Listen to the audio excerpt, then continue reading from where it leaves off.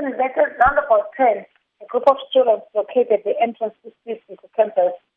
They damaged the windows at the students' department. They demanded to talk to the vice chancellor. So, Colonel, what can you tell us about the current situation at the campus? And at the moment, the situation is calm, and the police members are at the scene monitoring the situation.